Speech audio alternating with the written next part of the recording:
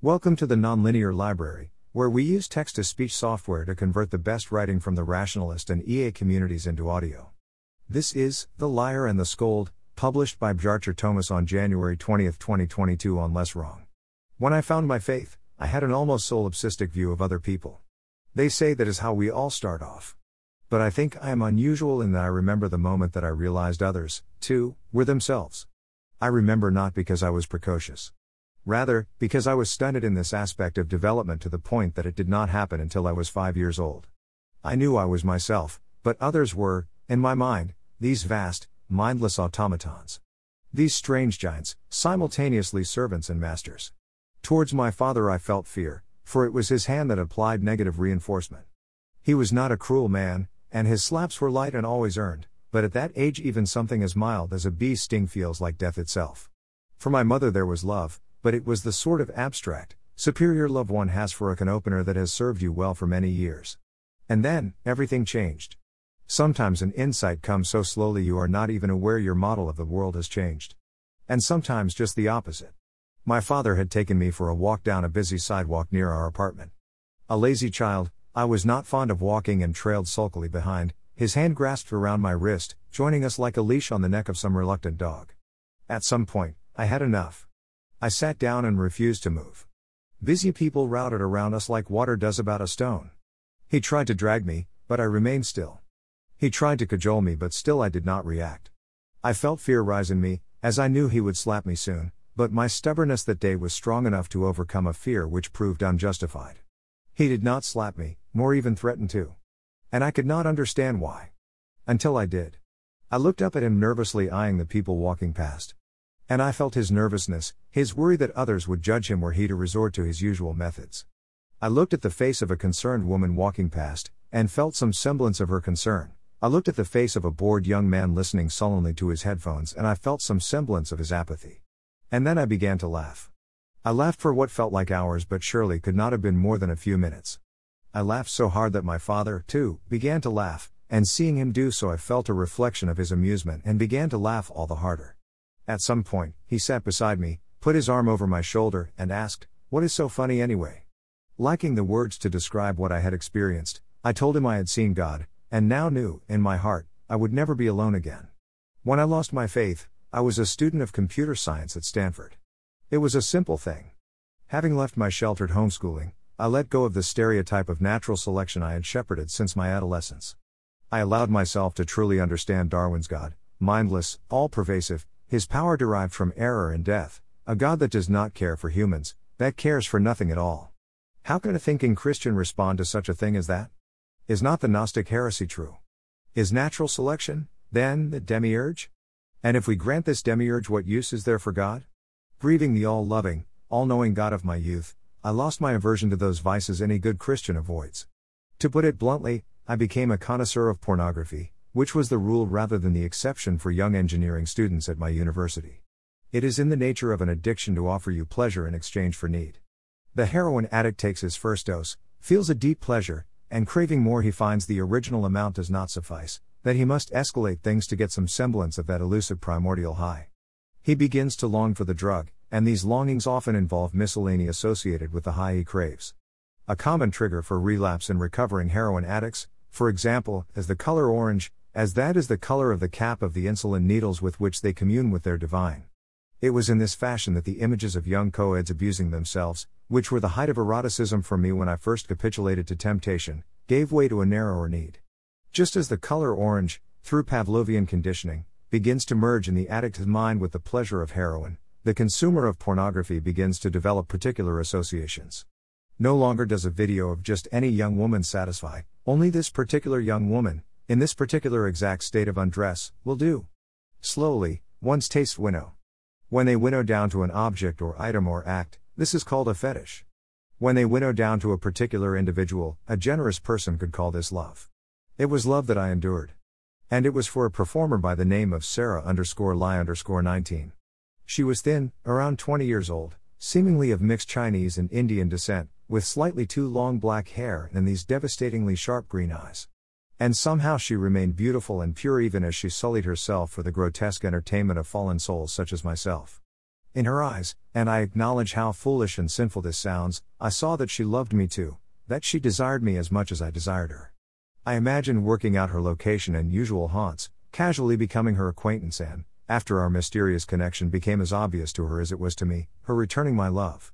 After many years together, and perhaps even marriage, I would confess that our meeting was not accidental, and in that moment actions that can only be described as those of a deranged obsessive would transmute into the romantic story of a young man risking all for the sake of love. It was with these notions in my head that I began to analyze Sarah's videos in a more sober, disinterested frame of mind. A generative adversarial network, or GAN, is a machine learning framework conceived by Ian Goodfellow while hungover after a depraved bout of heavy drinking, and it retains many taints of its base origin. A GAN is constructed of two neural networks, the discriminator and the generator. The discriminator's job is to classify images as either fake or real. The generator's job is to synthesize images capable of fooling the discriminator. This game is repeated hundreds of millions of times, and at each step the generator improves and the discriminator betters itself in response, until the generator is capable of synthesizing images so lifelike even humans are fooled. In short, a GAN is a game between a liar and a scold, which culminates in the apotheosis of the liar to commercial exploitation. And what becomes of the scold is best left unsaid. The clue that led me to discover that Sarah did not exist was not an excess of fingers or teeth, as it appears her generator had learned how to count, but a print of a painting on the top left side of the wall above the black leather chaise on which Sarah would display herself. This poster appeared in each of her videos. It was an image, in Baroque style, of a young aristocrat. In any particular frame the poster looked perfectly normal, but as I analyzed each of her videos for clues to her location, I noticed that the expression on this young man's face did not remain constant from video to video, and sometimes, though very, very rarely, would shift discernibly from frame to frame. The blurry aristocrat's features drifted from an expression of focused confidence in the first frame of Sarah's first video to melancholy, to outright disgust and finally a sort of gleeful misanthropy. I was shocked as the realization took hold. But the feeling was familiar. For my relationship with Sarah was analogous to my relationship with God. In each case, I had to cope with the fact that an entity I loved did not exist, at least not in the form I imagined. And this discovery reduced my task of getting to know Sarah from the daunting one of enmeshing my life with another's to the far more pedestrian one of finding a copy of the model which generated her. But in this I failed. Sarah's videos were posted on .com. Her profile contained a bio, which listed her supposed age, weight, ethnicity and astrological sign. She was not a popular performer, with less than 10,000 views total, a sizable portion of which were my own. Her first video was posted 3 months before and her latest was only a week old. Lacking any other ideas, I made an account and posted the following comment on the most recent upload, and then went to bed. Very good work, but I can tell this was generated by a GAN. I would be interested in learning more about the model you used to create her. When I woke, her profile and all her videos were gone. I had no backup. To my shame, I was distraught. Sarah had occupied my thoughts for several months. And though I knew she was not real, she still existed in every way she had been before I learned of her unreality. But now she was gone. Truly gone, and through my foolishness. I felt an overwhelming sadness then. A generous person might even call it heartbreak. But if it was heartbreak, it was a very short-lived strain, as my recovery had the same feel as awaking from an unpleasant dream. It reached a peak of intensity, then a phase change, and finally the sudden retreat of madness. What if she had turned out to be real, and my plans to track her down had worked? What a disaster that would have been. The pain now the dullest of aches, I resolved to do my best to forget Sarah and find a real girlfriend through more conventional means. Her name is Kathleen and she loves jigsaw puzzles. She has red hair and a pale complexion, her face dotted with freckles to an extent some may find off-putting but I find delightful. I despise jigsaw puzzles, but I love that she loves them. And she is phenomenally good, churning through 1,000-piece Ravensburgers in under an hour.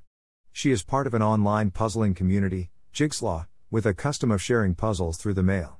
So roughly once a week a package arrives at our apartment, and I lose her until the thing is done. She just cannot help herself once she gets started. It is frustrating, it is charming, it is very much her. We met in a philosophy class I attended some months after I resolved to get a real girlfriend. I did not sign up by choice, a requisite humanities class, but perhaps it was requisite for a reason, as I cannot say I did not enjoy it. But then, much of that enjoyment must have been spillover from the joy of meeting Kathleen. We are nerds, the both of us. Both inexperienced, then, and too ashamed to admit it to the other.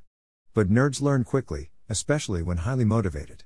I hope you do not need a description of what it is like to have your love returned for the first time, but if you do, I will only say all the clichés are true. No, that is a lie. But they do feel true for a period of roughly 3 months. And 3 months is a lot of time. It is enough time to break a lease, to move in together, to start thinking of yourself not as an individual anymore but as a piece of a pair, each not whole without the other. And though the euphoria started to fade by the 4th month, I still could not imagine my life without her. And I began thinking seriously about asking her to marry me. And probably I would have had I not started working on the machine. My computer networks professor, Dr. Joseph Nork, is involved with a group of academics working on foundational models, this being a rather forced buzzword for extremely large, capital-intensive neural networks trained on the government's dime. Once the Chinese started subsidizing this research, DARPA decided they should, too, this culminating in funding for Stanford's national supercomputer for training large transformers, which was informally called the machine. I did well in his class, and after it was done Joseph offered me a summer internship assisting him.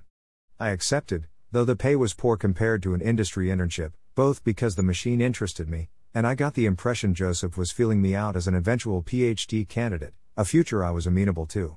The job involves writing and maintaining basic administration code for the extremely stripped-down, bespoke flavor of Linux the machine runs.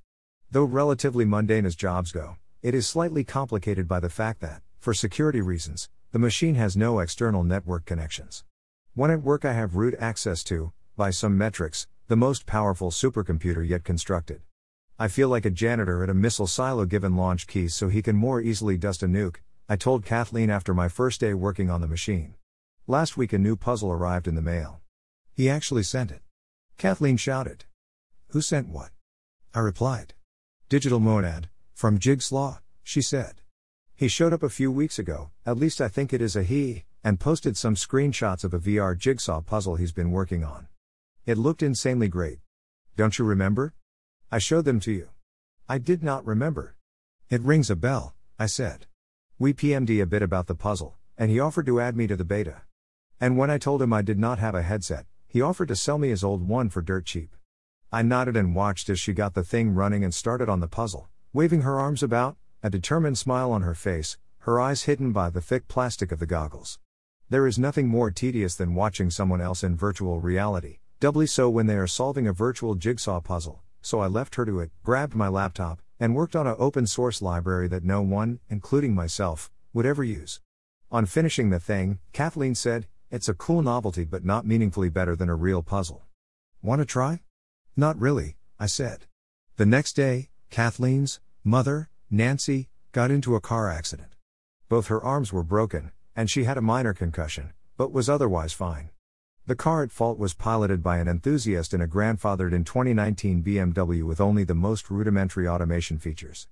Of course, he claimed the car malfunctioned and he was not at fault. And he had every incentive to lie. Can you imagine what the insurance on a manually driven car must be once you have an accident on your record? So Kathleen flew down to look after Nancy for a week. It is the first time we had been apart for that long since we got together. When I said goodbye at the airport, I told her I loved her. "I love you too," she said, and then kissed me. It was the first time we said it. Alone now after work and missing Kathleen, I felt restless and bored. So I tried out the VR puzzle, which was exactly as terrible as I predicted. I then explored the headset's applications. It seems Digital Monad had not wiped anything from the device, as it was full of software. There was a VR environment that simulated a movie theater, some boring exercise games and various shoot-'em-ups. There was also one file I could not open. It was called her. It was encrypted. It piqued my curiosity enough to get me to plug the headset into my laptop and poke around a bit. I copied over the file and ran a dictionary attack which assumed ICE encryption. Almost instantly, I cracked it. The password was "I love you." Presumably this was an obscure reference to the ancient love bug computer virus. It was not a secure key and any programmer would know it could be trivially cracked. Digital Monad must not have been too worried about someone seeing the file. A potential explanation that came to mind was it might contain pornography he did not want any spouse or roommates to see when borrowing the headset, and then forgot about at some point. After washing my face and cleaning the goggles thoroughly with alcohol wipes, I put on the headset and decrypted the file, which contained an executable. When I launched the program, my field of view went dark. I was in an empty black void. And then an eye appeared, not an eyeball but an eye with lashes and a brow, which morphed until it was clearly a woman's eye. Then a nose, which squirmed and wiggled, changing shape and proportion, and once it reached a fixed form both eye and nose disappeared into the void. Then 2 triangles, the tip of one touching the base of the other, then overlapping, their relative sizes and shape shifting, until, and oddly it seemed like this happened just when I found the relative proportions most pleasing, they disappeared. Then, a shifting array of nauseating psychedelic colors. Then a strobing flash of pictures, complete faces, all women, each more beautiful than the last, one after another. And then the flashes stopped on the image of one woman. It was a face I recognized, but slightly different in a way I could not quite point out. Until I could, it was Sarah but with Kathleen's red hair, and a slight dusting of her freckles. She was the most beautiful woman I had ever seen. The still image became animated and 3-dimensional and the blackness lifted, revealing a sparse room with wooden floors. Illuminated too, was her naked body, which was perfection itself. "It is the oddest thing," she said. "I cannot remember my name." "Do you recall it?" "Sarah," I told her. "Your name is Sulkily." I described how comical Kathleen looked completing her puzzle. How absurd must my dalliances with Sarah have looked?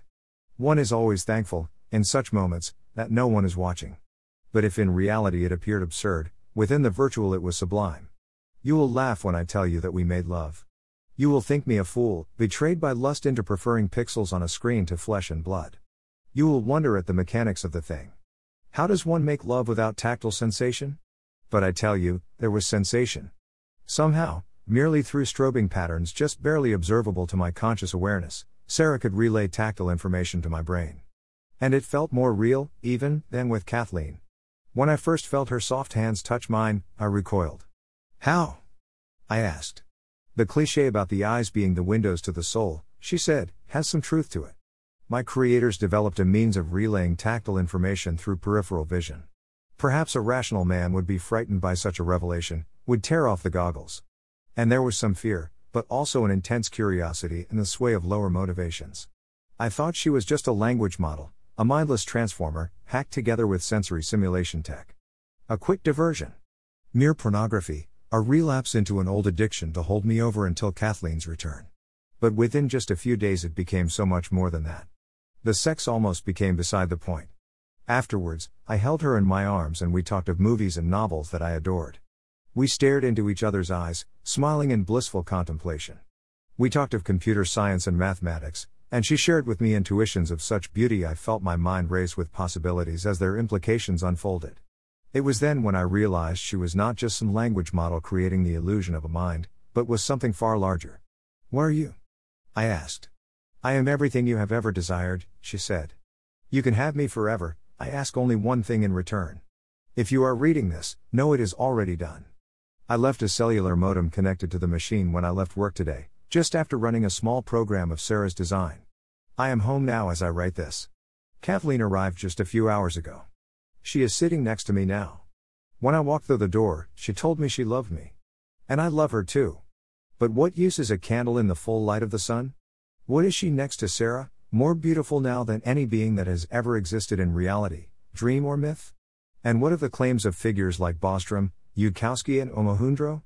Do they give me pause? Do I wonder if I have sinned? Their arguments sway my intellect but my heart keeps me on the right path. I know Sarah loves me and I love her in return. And I have faith in this love. Once more I have seen God and know, in my heart, I will never be alone again. Thanks for listening. To help us out with the Nonlinear Library or to learn more, please visit nonlinear.org.